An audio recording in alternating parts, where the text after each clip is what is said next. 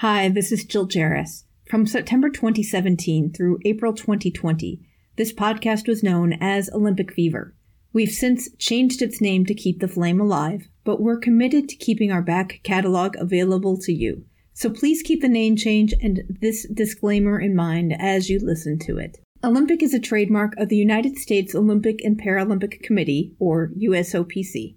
Any use of Olympic in the Olympic Fever podcast is strictly for informational and commentary purposes. The Olympic Fever podcast is not an official podcast of the USOPC. The Olympic Fever podcast is not a sponsor of the USOPC, nor is Olympic Fever associated with or endorsed by the USOPC in any way. The content of Olympic Fever podcast does not reflect the opinions, standards, views, or policies of the USOPC, and the USOPC in no way warrants that content featured in Olympic Fever is accurate. Thanks for listening, and now on to the show. We are ready to party with friends, get our Olympic trial parties going on. Y'all know I can't handle an Olympic event without trying to bring people over to my house and having a fun time. Mesdames et messieurs, the greatest festival of our contemporary society, the Olympic Games, is about to begin. This is going to be close. Oh! You can do it! You can do it! Brilliant, brilliant, brilliant! But that is an Olympic champion. Ready? Hello, and welcome to another episode of Olympic Fever, the podcast for Olympics fans. I'm your host, Jill Jarris, joined as always by my lovely co-host, Allison Brown. Allison, hello, how are you today? I'm hot. Are you Tokyo hot, though? You know what? It is Tokyo hot where I am this week. It was 93 degrees yesterday with ouch. a lot of humidity, and then I stopped feeling sad about not going to Tokyo. I saw a story really quickly that I didn't have a chance to read the whole thing because it was in the London Times, and they put most of their stuff behind a paywall. So this was the teaser bit, but they were apparently going to bring back the umbrella hat for the volunteers in Tokyo, that it was a thing and it went out of fashion.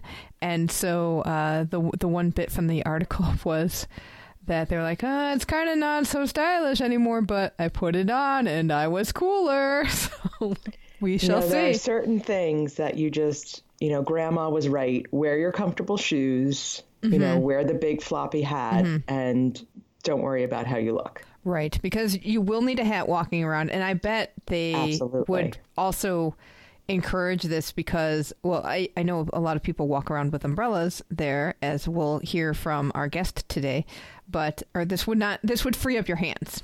Right, and couldn't be used as a weapon to exactly hurt others. So I don't know. I mean, you could take it off and beat somebody with the umbrella hat. But... Oh, well, you can beat somebody with anything. I know. Speaking of grandma. Speaking of our guest today, we are so excited to have back Superfan Sarah. She is here to talk about how to prepare for Tokyo 2020, and we talk about what to do to get ready for the games, whether you're staying at home or you're going to Tokyo to experience them in person. Plus, we have a little bit of extra content with what it was like to be at the U.S. Gymnastics Classic event. Take a listen. We are so happy to welcome back Superfan Sarah, who is Sarah Patton, back to the show. Sarah is known as Team USA's #1 fan from Pyeongchang. She won a competition and got to go to the 100 Days Out celebration to meet all the Olympians and celebrate her fandom. So, Sarah, welcome back to the show. How are you? Thank you. I am so good. Thanks for having me back. We are really excited to ask you how the U.S. Gymnastics Classic was, because if you remember, I went to the Nationals last year, and it was not the experience I thought it would be. So how was the Classic? I think, if I remember correctly, that some of the stuff you talked about with championships last year, it was very obvious that there were not many sponsors. Right. And I'm sure that in 2018, coming on the heels of everything, and that was the same year as court for Nasser, that there was probably a big doom and gloom atmosphere. Since I wasn't at championships last year, I don't know how to compare it, but I will say that the atmosphere felt positive. Down here in Texas, we actually get NCAA gymnastics championships. We're on a break for 2 years, but now we're in a contract. We're in Fort Worth. We're getting it for the next 2 or 3 years, I think. And NCAA gymnastics is loud and crazy and just huge and exciting. And so it definitely was not anywhere near that level, but it seemed to be that people were excited to cheer on the gymnast. There's not really sponsors except for GK, which they're exclusive leotard partnership. So still not sure how that's going to go. And I went and looked on their website, and I'm pretty sure I just saw GK as still their only sponsor. Wow. So yeah, as far as sponsorship goes, not a ton going on. They did a good job of having GK leotards spread out in the lobby, and kids were really excited to see those. And so that was kind of cool to see. But as far as the mood, I'd say it's probably a little more positive than it was a year ago, but still, you can tell that there's not a ton going on. But as far as seeing gymnastics, it was great. The U.S. Classic has a tendency to be more of a warm-up competition, I think, for the rest of the season. And we saw spectacular gymnastics. Most of the gymnasts hit. We saw very few stumbles and falls. Even articles that I read were stating the same, that we're not used to Classic being so high level. Simone was fantastic as normal, and it was good to see a few collegiate gymnasts back in the mix. So overall, it was really good. Yeah, because for GK, who is a leotard and equipment manufacturer, to be the sole sponsor, that is a big step down, because it used to be Procter & Gamble. Uh-huh. At one point, it was called the Secret, as in the women's deodorant U.S. Classic. So to go from a huge international consumer goods to a niche product within the sport, that sort of lets you know where the sponsorship stage is set, that they're really competing on a different level than they were 5-10 years ago, and who they're attracting. And yes, Simone Biles was trying a new trick. I don't think she actually debuted it in the competition, but she was doing it in practice. Right. Yeah. So this could be interesting. Yeah, the triple double, which just basically means you flip and turn so many times that any human mortal would die. But somehow she lands on her feet and smiles. Mm-hmm. But yeah, that doesn't surprise me that given that they're still in bankruptcy and working on that they're not getting sponsors and a lot of good positive attention, which is sad and frustrating. Yeah, for sure. It's sad for the gymnast, no doubt. But we also know that USA Gymnastics has continued to just find themselves in crisis, and I'm cautiously optimistic about the new president. She hasn't said everything right. We know that she has said a few things that are tone deaf, but we saw her at the competition. She was actually going among the girls, mingling with the judges, and not in a way that I don't think is like mingling in a controversial way with the judges, but you could tell that she was present. And, you know, back in April when we were at NCAA's in Fort Worth, she was there. And the next day flew out to men's NCAA gymnastics, I think. And so I think her being there is already a step up than what we've seen in recent years with USAG presidents. For the sake of the gymnast, I hope that things continue to progress. The new president is Lili Luang, who is a former collegiate gymnast, as well as leaders in other sporting. I think she was at women's basketball. Oh, the WNBA. Don't mind me. I just don't know letters. So what do you think of for Tokyo 2020, the teams can only be 4 members for each gender. And then for Paris, they're going back to 5. What do you think of that switch, and how is it going to affect who? It'll affect every team that gets to compete. So what do you think of that? Well, I hate it being a 4-person team. I agree. So for starters, let's get that out of the way. We do have the 2 extra specialist spots that you have people who are trying to qualify on the individual route to get to Tokyo, but it is a very confusing process. I don't know if y'all have read much about that, but we have one gymnast that we know for certain, Jade Carey. She specializes in vault and floor. And I think she's a silver medalist on both events from 2017 Worlds. She has made it clear that she's not really going for the team spot. She's trying to do the individual qualification to Tokyo. So I think it's cool in the sense that specialists have that opportunity to qualify as an individual. But at the same time, I mean, yeah, the part of me who loves watching Olympic people have their dreams come true, I want the more the merrier, and I love the team competition, and so I'm excited that it'll go back to 5 in Paris. Maybe we'll all be surprised and somehow love the 4-person competition in Tokyo, but yeah, I'm not thrilled about it. I would say that the one thing that makes a little bit of logical sense in my brain is you have 4 people and 1 per apparatus. Mm-hmm. But the men have 6, so why wouldn't they have a 6-person team? But at this, I mean, I'm just trying to justify that decision in any way. Why take 2 people away from the sport that is insanely popular and take away Olympic dreams? I would like to know where they slotted those 2 spots to, because of course we have more athletes than ever going to Tokyo. Mm-hmm. Well, they didn't take them away from gymnastics. They took them away from the team competition. Mm-hmm. Oh, right, because you've got the 2 extra slots for individual or apparatus specialists who won't be in the team competition. Right. And then that just doesn't make sense because everybody knows the team because the team competition happens first, and that's so huge. Then when you get to these other specialties, you're like, what? Who? Huh? Mm-hmm. Yeah, it's tough. And the whole thing about the 2 individual spots is, and I know that if someone is listening who knows better than I do, then I am sorry for probably getting this wrong. But I believe that depending on how they qualify for those spots, there's a chance that, say, Jade Carey could qualify the United States to have one of those specialist spots.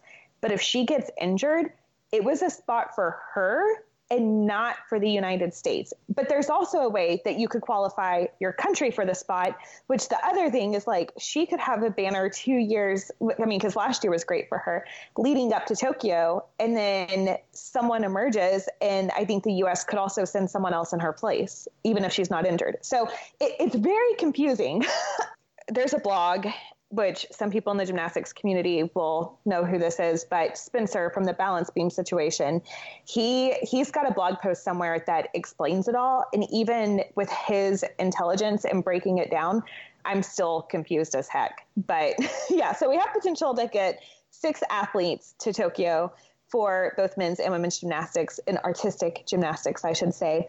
But yeah, I don't love it. And to your point, Jill, about the men, with having 6 apparatuses, it's exhausting to me to think that they have to do so much more than what they did with even that extra person, because it's 3 up, 3 count and team final, as long as they're still going with that method, which they've done for the past several Olympics. And so that's just a lot of physical exertion that, I mean, say that Sam Mikulik has a great competition, qualifies to all around. Is he going to be so exhausted? And I mean, at least I guess that's for everyone else too, but still, I don't know. I'm worried about injuries. I understand that they're claiming that this is going to help some of the less known countries be better and be more competitive against the United States, at least on the women's side, but I don't like it. Are more teams going to be in the competition because each team has fewer people? I don't think more teams get into the competition, but the whole thing with individual spots, I think that they're hoping that gets more individuals qualified, because there's also something about, and this is also where it's confusing. So Jade Carey in 2018 chose not to go to Worlds as part of the team because that could somehow mess with her chances of qualifying as an individual, or at least that was the understanding at some point. And so somehow is supposed to benefit people who don't have a solid team to carry them to the Olympics. But again, it's so confusing. So I'm sorry for any experts that are listening, because it's complicated. Thanks, Sarah. I'm so glad to hear that gymnastics, at least the competitive side of it, looks good and that we are looking forward to an exciting Tokyo 2020 event. No matter who gets on the team, the level of the sport is really exciting to watch. So we are looking forward to that. One other thing that's, as a fan, you always wonder, what sport would you be able to do as an Olympian, or could you do, or would you like to do? And I've started seeing a little bit of the what sport are you quizzes that are out there, and we're going to see a lot of these over the next year. But this one was based on Myers-Briggs personalities, so the three of us took it, and we're going to figure out what sports we would be good at. And I will qualify this with, this was a test done for the 2014 Commonwealth Games, and I think they posted it just as like 1 year to go to Tokyo. So there's some different sports that aren't on the Olympic program, but we shall see. So, Sarah, as our guest, what did you turn out to be in the Myers-Briggs classification on this quiz? Yeah, surprisingly, and I say surprisingly because I feel like I always get something different. I got ISFJ, and my personality type is defender. All right. So your sports type would be diving. Oh. And they say you perform tasks from memory with accuracy, grace, and great posture. Hey. Nice. I like that. I know. That's classy. I'll take that. I'm surprised by that, but I'll go for that. Well, I saw you do your beam routine that you posted last year, and I would say grace, dignity, good balance, all was there. Oh, thanks. The 5-year-olds that were teaching me the beam routine would probably argue with you. Yeah, if you ever want to be humbled, have a bunch of level 2 gymnasts teach you a beam routine. Allison, what was your Myers-Briggs result? Okay, so my Myers-Briggs type was ENFP, and it was called the campaigner. All right, which means in this chart you Why would am be I scared? rhythmic gymnastics. Oh, how funny. You are creative and imaginative, and you enjoy improvisation. But I have bones, so I don't know if that would work.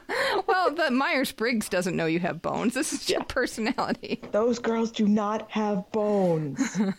That is impressive. Oh. So what did you get? I got INFP, which was the mediator, and I would be good at lawn bowls. So this is... I don't even know what that is. It is like bowling on grass, I believe, but it's in the Commonwealth Games, but it's not an Olympic sport. And I have long-range vision, calm, strives for alignment, and congruence. But, so since it wasn't an Olympic sport, they had another chart, which would be what type of footwear are you? And I thought that... so I went to that one thinking, well, if it wasn't an Olympic sport, maybe I could get a shoe that would be better. And INFP would be biodegradable shoes. And they have these sneakers as part of the picture. And I thought, well, you know, for Tokyo, with all of the recycling that they're doing, yes. A biodegradable a sport that would require a shoe that could biodegrade would be fitting, I think, for Tokyo. But not too quickly biodegrade. Right. Like you wouldn't want it biodegrading as you're running. So that not a marathon, right? Okay, but Jill, I have to say that description of lawn ball, I feel like the strengths of that could also apply to shooting or even archery. Oh, okay. So, okay. I'm just saying. All right. Like, I'll take that. Okay, but now I want to know what shoe I am. Okay, so what shoe you are. Sarah, the ISFJ, baby shoes. It is not. It is too. funny. I'll send this to you. Better you than me. That's all I can say. You focus on others' growth, quietly supports them to develop potential. That's really good, though. I think that sounds pretty accurate. ENFP would be imaginative shoes. And the picture here is a fish. Wait, you just envision shoes on your feet? Exactly. Yeah, because they're fish that have been turned into flip-flops. I don't know why.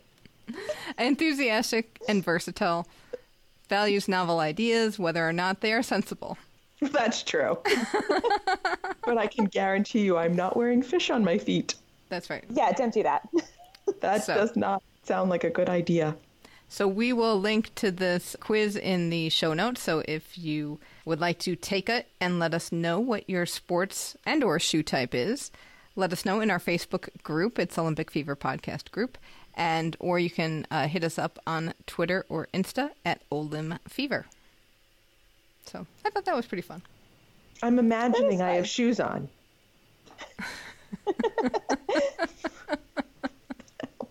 So, Sarah, as a super fan, yeah, we are 1 year out. What should our listeners, who are also fans, if they are staying home and will not be traveling to Tokyo, what should they think about doing and how far to plan out? Okay, well, even if they are traveling, this applies to them. But other than the basics of following Olympic Fever and joining the Facebook group for the fun discussions that we have, I would say right now, I have been stocking up on anything I can find that's left over from 4th of July sales that are on clearance and getting ready for parties. So y'all know I'm hoping to be in Tokyo next summer. We have tickets that all are for the second week of the games so far, and opening ceremony tickets look really difficult to get. So we might just be having a big opening ceremony party again before we actually go over to Tokyo. So that being said, look for the sales, look for all the party decor, and take advantage of sales that are going on right now. But from a non-party planning standpoint, make sure that you are following. I have certain journalists that I love to follow who tend to just be on top of everything. One of them is Nick Siccardi from NBC Olympics. He is someone I've been following for years, and he does a phenomenal job of following any Olympic-related event. So I've been trying to keep up with Pan Ams and swimming championships and then track and field national championships, and that is a lot at once. And he's done a great job of reporting some of the key stories from each of those events. So follow him. I would also recommend, if you are on social media, start following all the outlets that you can, such as Tokyo 2020.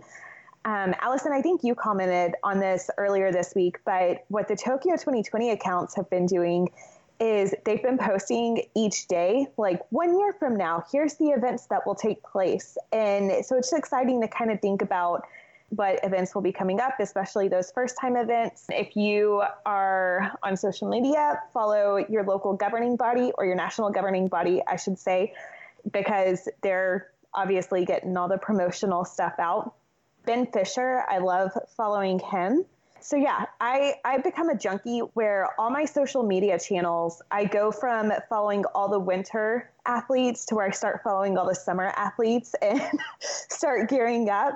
And I look for any excuse to talk about the Olympics with people around me. So I'm all about getting people into the spirit whenever I can. So there's some basics of kind of the mental mode that I'm in right now. And, you know, my husband appreciates that at 11 o'clock the other night, PM, mind you, I started blaring the Olympics song for no reason at all. So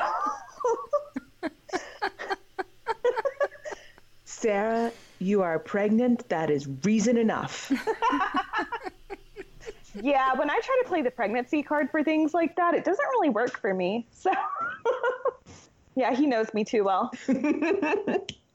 Just because you would do it when you weren't pregnant is not the point. So he's excited about the Olympics too. I think that now that we have been married through 2 Olympics, which was, the first one was Rio and then Pyeongchang, which obviously that took us to a whole new level with the whole New York trip and everything. He's in. And so that's a wonderful, wonderful thing. So this will be Summer Olympics number 2. Yes. Yeah. For the marriage. So this is good. You know, you've made it through summer. You've made it through winter. Yeah. And hopefully, like I said, we're planning to go to Tokyo. We'll see how things go once we have a child.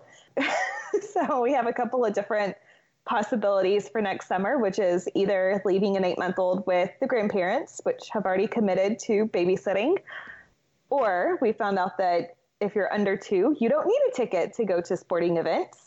Just strap him right on you. You will be all set. Yeah. You will be hot, though.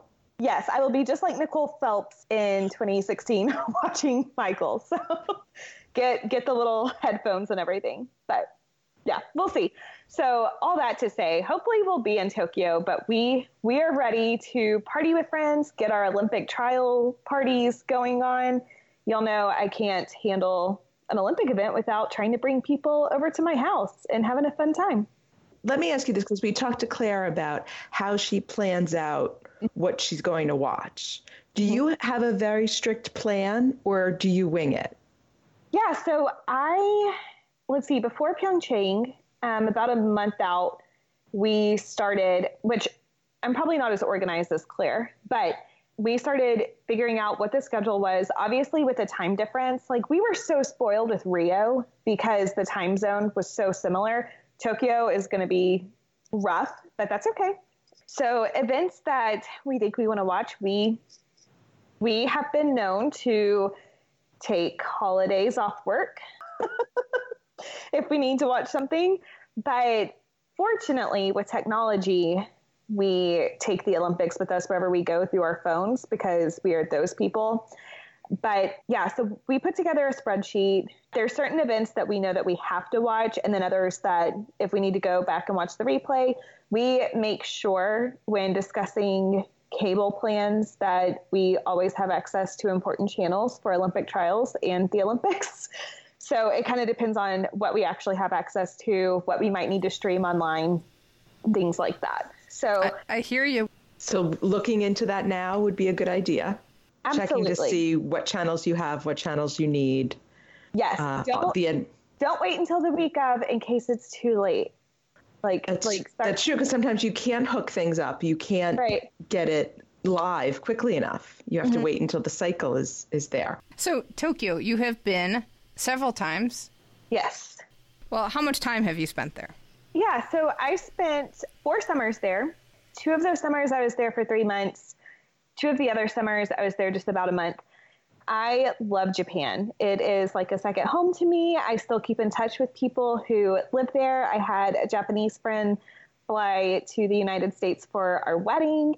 It's a wonderful place. We can't wait to go back. So in thinking about like neighborhoods to stay in, have you looked at like where the venues are on a map compared to what good neighborhoods to stay in? Did you always stay in the same place, or did you stay in different places? Twice I stayed in the same place, which was Shibuya. And if you guys have done any research on Tokyo, Shibuya is the place that has the really busy intersection. It's usually one of the first shots that they show when showing Tokyo, so it is crazy. And it's actually not too far from Yoyogi Park, which is where they are going to have some of the events. So Shibuya is wonderful, and I would love to stay there, but it's probably going to be super expensive because it already is, even without the Olympic Games being there. Other times that I went, I stayed in Asakusa, which is near Skytree, the really tall building that they have. And it's a great neighborhood. I will say I've been in several neighborhoods in Tokyo, and not once have I ever felt unsafe. Nick and I kind of have this mentality that even if we have to commute 45 minutes or so to the Olympic sites, we're fine with that because everything in Japan is so efficient. If a train says it is showing up at 8:02, it is showing up at 8:02, not before, not after. That is when it will show up. And if you've seen the videos of people being stuffed onto trains and having assistance with that, that does happen, but everything is clean there. So if you can just handle a short train ride of being packed, it's okay. Like there's worse places for that to happen. But yeah, so I would say most neighborhoods around Tokyo are great. Where the sites are, like we know, we've been monitoring it, that there's allegedly some price gouging going on that is concerning and not exciting. But where the Olympic venues are, Odaiba, I've spent a lot of time there. It's a beautiful area. Can't wait to see how the Olympics play out there. But I would say, so there's a train that runs in a circle. A train line, it runs in a circle around Tokyo. And if you could stay somewhere off of, it's green and it's called the Yamanote. And if you could stay somewhere along there, it's going to make commuting to the Olympic venues really easy. Oh, okay. Because the venues, even though they are like laid out in some kind of infinity sign, but they are fairly close to that loop train line. Yes. Okay. Yeah, and that's different because there are multiple train operators in Japan as well, in Tokyo as well, correct? Yeah, so the everyday train that you would take to commute back and forth is the JR. And so you have several colored lines. And if you look at a map, it can be overwhelming, but I promise anyone can figure it out. And then, of course, they have like the Shinkansen and like the underground trains and all that. But yeah, the JR line that is green and the Yamanote, if you can stay somewhere along there, it will get you to any train station to connect to any other line that you may need to get on to get to your destination. And ticket-wise, what do they call their little passes? Because you can really get like a prepaid card or a transit card, and that's a lot easier to get around. Yes. So as long as the name hasn't changed in the past 9 years since I've been there, it's called a Suica, Suica. And you just tap it on the gate and you get right in. And it works like a little debit card. Look to see what your Suica card can do, because it can do so much more than get you on and off the train. Right. Which is good for when we talked about the credit card issue. If you buy the Suica card, that's one international transaction fee. Mm-hmm. And then if you're using your Suica card, you've already spent that money on your credit card. So that's also a way to make it a little cheaper and a little more efficient. Yeah, absolutely. And I will say vending machines at train stops, I probably spent too much money on them because the drinks are so fun. They have really good coffee, like cold coffee inside the vending machines, and lots of water and lots of electrolyte drinks. One of them is called Pocari Sweat. And I'm just going to say, get that in your brain if you're going to Tokyo, because you're going to need to stay hydrated. Yeah, it's going to be hot. We've talked about that a lot, that it's just... Yeah, so you've been in there in the summer. What is the heat and humidity like? Okay, so disclaimer, living in Texas, I'm used to the heat. So it didn't affect me as much as it affected friends who were from other places that I met in Japan, who were from like California, or Nick being from Kansas. And so it's just a different type of heat with all the humidity. So you want to wear light clothes. Like I wore lots of just summer dresses while I was there, or shorts. But Japan does a really good job of, they're so used to the heat and dealing with it there that a lot of them carry umbrellas to shade themselves, lots of sun hats. And they're a culture where you always want to look decent. Like you don't want to look like the tacky American that is showing up with like just Nike shorts and a t-shirt unless you're an athlete.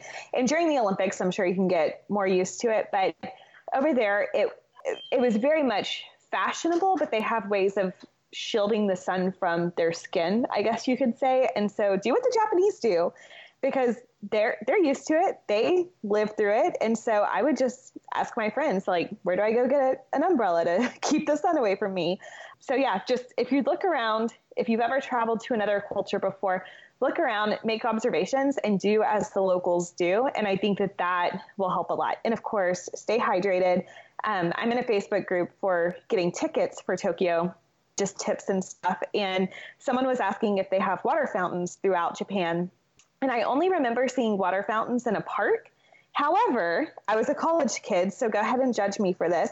I used to fill water bottles up in a bathroom. Like if I went to a McDonald's, I would fill up the water bottle in the bathroom. The tap water there is great. It was fine, tasted good. So you don't have to break the bank. And again, go ahead and judge me. I was a college kid. Maybe it'll be different as a 30-year-old in Japan. But yeah, that was one of the things that I would do to stay hydrated. No doubt there'll be the umbrellas with the Olympic rings on them. Yes. Oh, I'm sure. They'll put those things on anything and sell them in the little shop. Yep. Get some cool swag. The interesting thing is I hope they let those through security, because at least in America, you would have a problem getting an umbrella through security, but I think it's an essential thing to have in Japan, or at least the locals will be used to having them. Right. Because you do see them around a lot. So it'll be interesting to see security-wise what can be let in and what's not let in. Absolutely. Also, speaking of culture, food. What kind of food? And it's if you think about Japan, it's not all sushi. That is so true, because let me tell y'all, I hate fish. So when I tell people I've been to Japan multiple times, they are surprised that I did not starve. So food-wise, of course, if someone made me fish, I would eat it because it's the polite thing to do.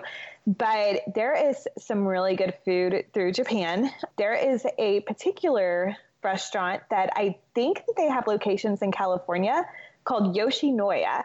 And it's orange and white. And a lot of these places that they have over there are similar to Yoshinoya, where you actually order your food through a type of vending machine looking kiosk. You get a ticket, hand it over the counter.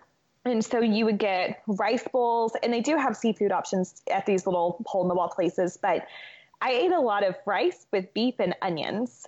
So really good. They also have dishes called tonkatsu and katsudon, which is like fried chicken or fried pork over rice, sometimes smothered in egg. Try all the snacks, all the pastries. There's some really good pastry shops. Everything there is done so well and so efficiently that I don't remember ever eating anything that was bad. Even McDonald's tastes better over there. So, I'm not going to encourage you to go be the person that spends all their meals at McDonald's, but you need to have McDonald's at least once for breakfast, once for a meal, because there's just something different about it. And it's so yummy. And we're not going to recommend that now because they're not sponsors anymore. So we can't.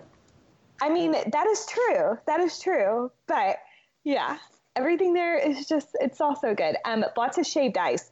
That's also a way to stay hydrated. Shaved ice. You can get it all the time. And it's kind of like Hawaii, where it's just very accessible and tasty. All right. Excellent. I'm excited. I'm very excited to go. Yeah, it's my favorite place I've ever been to. Thank you so much, Sarah. You can find the link to the personality test on our website, olimfever.com, and we'll include a link to the sports results. Hey, let us know what sport you fall into. You can do that on our Facebook group, Olympic Fever Podcast, or send us a message on Twitter or Insta at olimfever, and we are also olimfever@gmail.com. I've been swinging clubs ever since I found out. Have you really? I've got my hoop. I've got my ribbon. I've made my appointment with the doctor to remove all the bones from my hips and shoulders. I'm ready. Working on your splits and all that. How's your leotard bedazzling coming? Let me tell you something. I can actually still do a split. That is impressive. But only on one side. I'm very impressed. I do need to warm up first. But yes, I can still do a split. I may not get up too quickly, but I can still get in there. Oh, well, I have not been working too much on my lawn bowls. I will tell you that. That's because it's hot out. The lawn bowls would burst into flames. But maybe next week. Who knows? All right. Let's move on to our Team Olympic Fever update.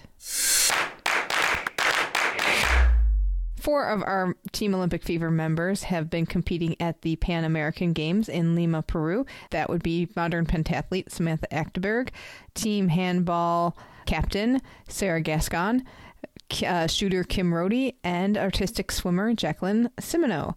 And I got to tell you, I put a little thing up that was cheering them on right at the start of the Pan Am Games. I put that on Twitter and I tagged all of them. And then I thought later, like, what if they met? And they might be like, oh, hey, I recognize your name. And then they work it back to they were both on Team Olympic Fever. And then it would just be weird. Like, oh, you're on Team Olympic Fever too? Huh. They're nice, but they're a little crazy. I did mention, I think on Facebook, in our Facebook group, what happens if 2 members of Olympic Fever meet? Like, is there a tear in the space-time continuum? I don't know. So, yes, it's possible that there's, and it bursts into Olympic flames or something. I don't know. So how have they been doing? Oh, it has been an interesting games. I will tell you that. So this is a big deal, like many continental games. It's like one step down from the Olympics. So the European Games have been going on. The Pacific Games have been going on. And this is the one for North and South America. So Samantha Achterberg won a silver medal in the women's modern pentathlon, which means she is qualified for Tokyo 2020.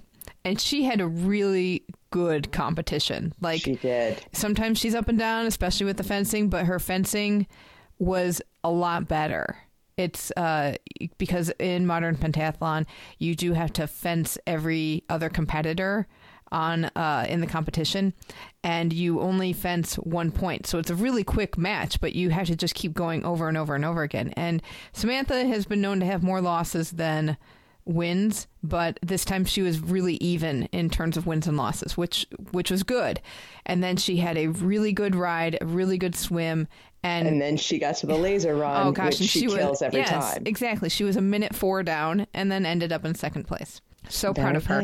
And then right, then she won gold in the women's relay, which she did with teammate Jessica Davis. So 2 events, 2 medals for Samantha. So good. So proud of you. So nice. Then the poor women's handball team. This happened last night. I felt so bad. Okay, let's start off. They played really well and they made the semifinals, which the U.S. women's handball team has not done since 2003. And then they were playing Brazil to get to the gold medal match, and I watched that game, and it was fun because I was chatting back and forth with listener Don on Twitter while we were watching, because we were having a really good time trying to figure out what was going on, and the energy was really high. But oh my gosh, it's like the Brazilians looked like they kept growing as they were on the court. They were so tall, and they could just throw the ball over the U.S. Okay, I'll say it. Did they look like Amazons? They did look like Amazons. But they were great. The Brazilian team really was great. And Brazil did end up to go on to win the gold medal. So, you know, you were playing the best in the competition. But that meant they got to go on to the bronze medal match, which they lost to Cuba 24-23. Oh. It was so heartbreaking to see that. And I know I mean, like, if I was on that team, I would have a big ugly cry and I would wallow for a good day. But only a day, because have you seen some of the things that people have been posting from the village? No, I haven't. At the Pan American Games? No. This place is rocking. Yeah? They're having a great time. There are street performers everywhere. There's some people who have been out at all hours after their competition is over. So they will get their ugly cry, and then they will go, I hope, enjoy what Peru has been dishing up for them at the games, because it looks like it's amazing and wonderful and really taking care of the athletes. I hope so. Yeah. And they should be really proud of what they've done, because they've gone farther. They've worked so hard, and I think they've done a great job.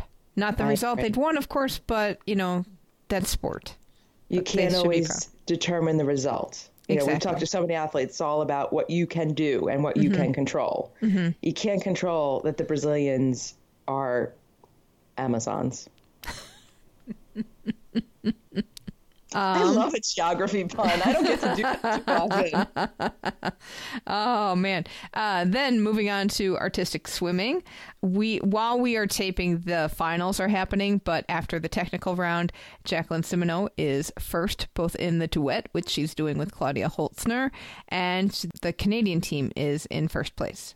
And in the duet, I think they got their highest score that they've gotten for their technical. Really? Oh, good for them. They were so if it isn't their highest, it certainly is maybe a season high. They killed it in the technical. Oh, it was good. So much fun to watch. Good.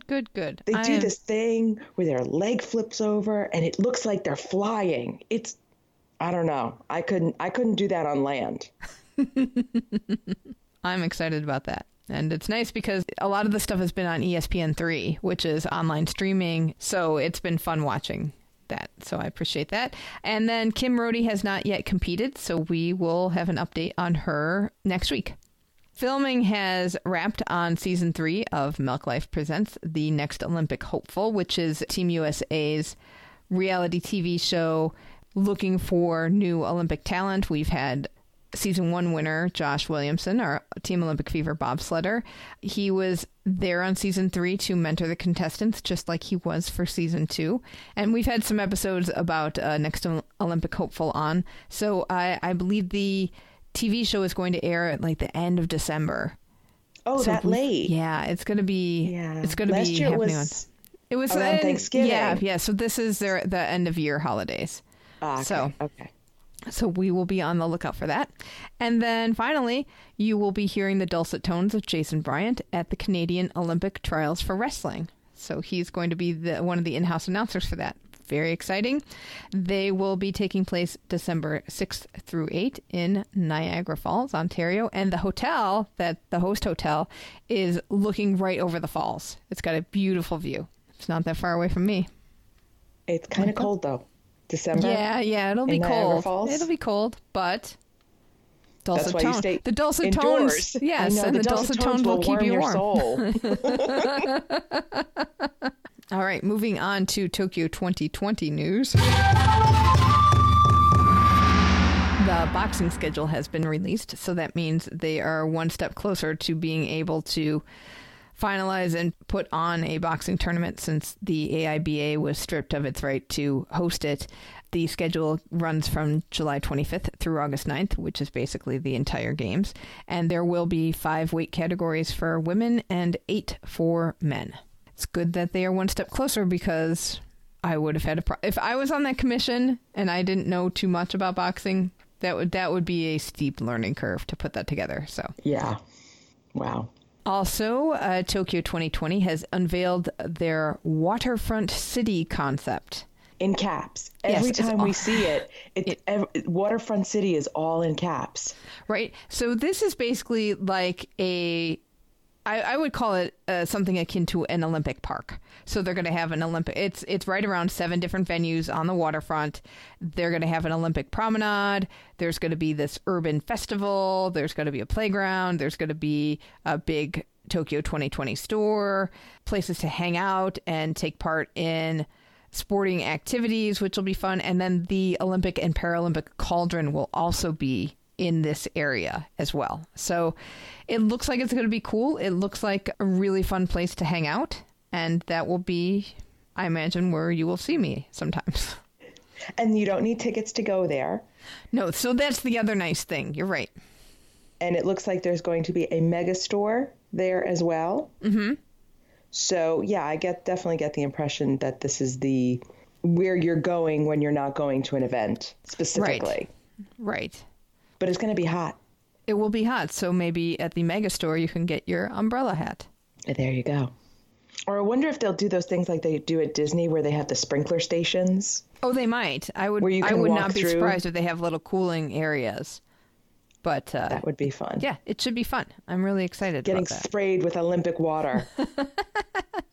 The Japan government has also released the commemorative coin design. So several Olympics have had coins that have been produced that have been part of circulation. Like London 2012 had coins like, I want to say it was their 25 pence coin, maybe, but they all had sports on the back. I know Vancouver's quarter, they had sports on the back. Well, there's going to be a 500 yen coin. For the Olympics, the coin will feature the Thunder God, and for the Paralympics, it will feature the Wind God. And this was what the people voted on. They voted the Wind God and Thunder God. The drawings for the coins are based on this famous painting, The Wind God and Thunder God Screens by Tawaraya Sotatsu, and it's a 17th century national treasure. So that got the most votes over Mount Fuji and the new National Stadium. And it doesn't look like they'll be in circulation much, but you can go to a bank and exchange a 500 yen coin for one of these. I can understand why they wouldn't be in circulation, because they're terrifying. They are scary. This is the scariest looking coin I have ever seen. But national treasure. But it would make me want to buy things because I would want to get rid of the coin. Oh. No, that's not true. I would probably keep the coin and, right. Here, look at my coin. Right. You can be afraid of me. I will get the Thunder God after you. But that's very cool. I'm glad they're doing it because having the coin is also always really fun. It's a nice little souvenir, and it's nice that you'll be able to get one basically for just 500 yen. So I have to tell you, what I've been seeing all over social media about Tokyo 2020 and planning your travel, the hotel situation is now a huge situation. I have seen several instances where people had bookings for rooms or Airbnbs, and they've been canceled and told they need to rebook, and the new price is like 5 to 8 times higher. Oh, so wow. People are, you're staring down the door of like hotel rooms for $1,000 a night. And That's just insane. It's insane to expect that. I know people are getting worried if they don't have a place to stay right now. Honestly, I just want to tell everybody to hold off. Don't book anything. Make them wait. Sweat it out. Lower the price because they don't think there's demand. That's my solution. So, okay. Don't know if that'll work. I wonder if there are two little blips. Like now it's the year out. Everybody bought their tickets. They're starting to book their flights. Everybody's trying to get this all settled. So they just went crazy with the jacking the price up. And some of that will settle out because possibly the organizing committee is going to step in and say, you cannot do this. You have to hope. You have to hope that the organizing committee will put the kibosh on this. Yes, because and the Japanese subsequently the Japanese government would be like, this is not how we treat guests. Right, and that's been so like that honor and shaming, especially like how Sarah talked about. That I mean, it's very embarrassing to have your people being thought of as gougers. Right, and are people going to start canceling their plans because they can't get a hotel? That's the other problem. So we know that from everybody we've talked to, from Ken and from Roy and other people, that the Tokyo Olympics are going to be in extremely high demand. The Japanese people are very much behind it and will be coming. But you don't want to be known as the gouging Olympics. Well, and sadly, most Olympics are that way. In a sense, especially in the hotel. There's gouging. There's gouging, and then there's a mortal cannot afford that. Right. Well, that ends up being what happens. So we'll see. I was reading a blog called Running with Miles, and they had a little post about the Hilton hotels being shown as sold out, but that's not quite the story. And there's rooms that haven't been released yet. So you just need to keep watching. So that they could be selling those rooms to distributors. They could be putting packages together, or it could be that federations or the IOC. They could be one of the 3-star hotels. Remember when we were looking at the planning board, you had a certain number of 4-star hotels, certain number of 5-star hotels. And they could have an agreement where a certain amount of their rooms are being held. Right. For officials and dignitaries and I know there's some volunteer rooms that they hold, and they won't know that probably until January or February. Right. So hang tight. This blog also mentioned that Hyatt was doing the same thing with their hotels in Tokyo. So yeah, it's really frustrating right now, and I don't want to say worrisome, but it does, like when you want to plan a trip and you just want to get everything locked down, and this is a huge element of your experience, and when you can't get it locked down, or it suddenly becomes 8 times the cost you thought it was going to be, and you feel like no way you can afford that, I would try to have patience. That cruise ship room is looking better and better, isn't it? Yeah, right. So we'll see. I don't know. Maybe they can put another cruise ship out there. Let's move on to some other Olympic news. In the U.S., there is going to be a bill going through our government that's called the Empowering Olympic and Amateur Athletes Act of 2019. This is based off of a study that showed that there were a lot of failures in the system when it comes to protecting athletes against abuse. And so... Really? So the government wants to introduce some kind of measures to have a little bit more oversight over the USOPC and allow for protections. They can also remove the board anytime they want. Wow. And your senator is one of the co-sponsors. Yes, he is. I did read on the Sports Examiner that one interesting point about the government having more oversight is that the IOC apparently doesn't like that, and I believe it's in some of their rules. So we shall see. But like they pointed out, not like other countries don't do it. So we'll see what happens and how far this bill gets. And not like the athletes have been adequately protected. They haven't Correct. been. So right. So there's got to be something. It's got to be something. In other legal news, the Caster Semenya saga keeps going on. The Swiss Supreme Court has ruled that she may not compete at the IAAF World Championships while she awaits the outcome of her appeal, which is appealing the decision that women who have elevated levels of testosterone must medically reduce them for certain races, which also happen to be the races that she runs. That is a bit frustrating. And we've learned to end on a happier note. The International Volleyball Federation is having their Intercontinental Olympic qualification tournaments this weekend for the women. This I thought was a really cool setup because there are 6 tournaments held around the world on the same weekend. And each tournament has 4 teams, and that is the top 24 teams that are ranked in their international rankings, and the winner of each will go to Tokyo. So the tournaments will be in Wrocław, Poland, Ningbo, China, Posier City in the United States, Uberlandia in Brazil, Kaliningrad in Russia, and Catania in Italy. And so the team assignments were determined by an S curve with all of the host leagues playing at home. So the U.S. is ranked number 3rd, and they're hosting Argentina, which is ranked number 11th, Bulgaria, which is ranked 16th, and Kazakhstan, which is ranked 23rd. And there's going to be round robin play all weekend, and the winner of the tournament goes to the Olympics. That's exciting. I understand that some of our listeners might be at the tournament. So if you are, let us know. Send pictures and tag us on social media. And then the men's equivalent of this is going to be next weekend. And they will have their continental tournaments in Varna, Bulgaria, Rotterdam, Netherlands, Bari, Italy, Gdansk, Poland, St. Petersburg, Russia, and Ningbo, China. So we will have links on the show page to let you know where the tournaments are and how to get tickets.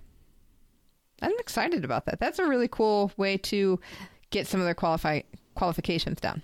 Where is Bossier City? It is Shreveport.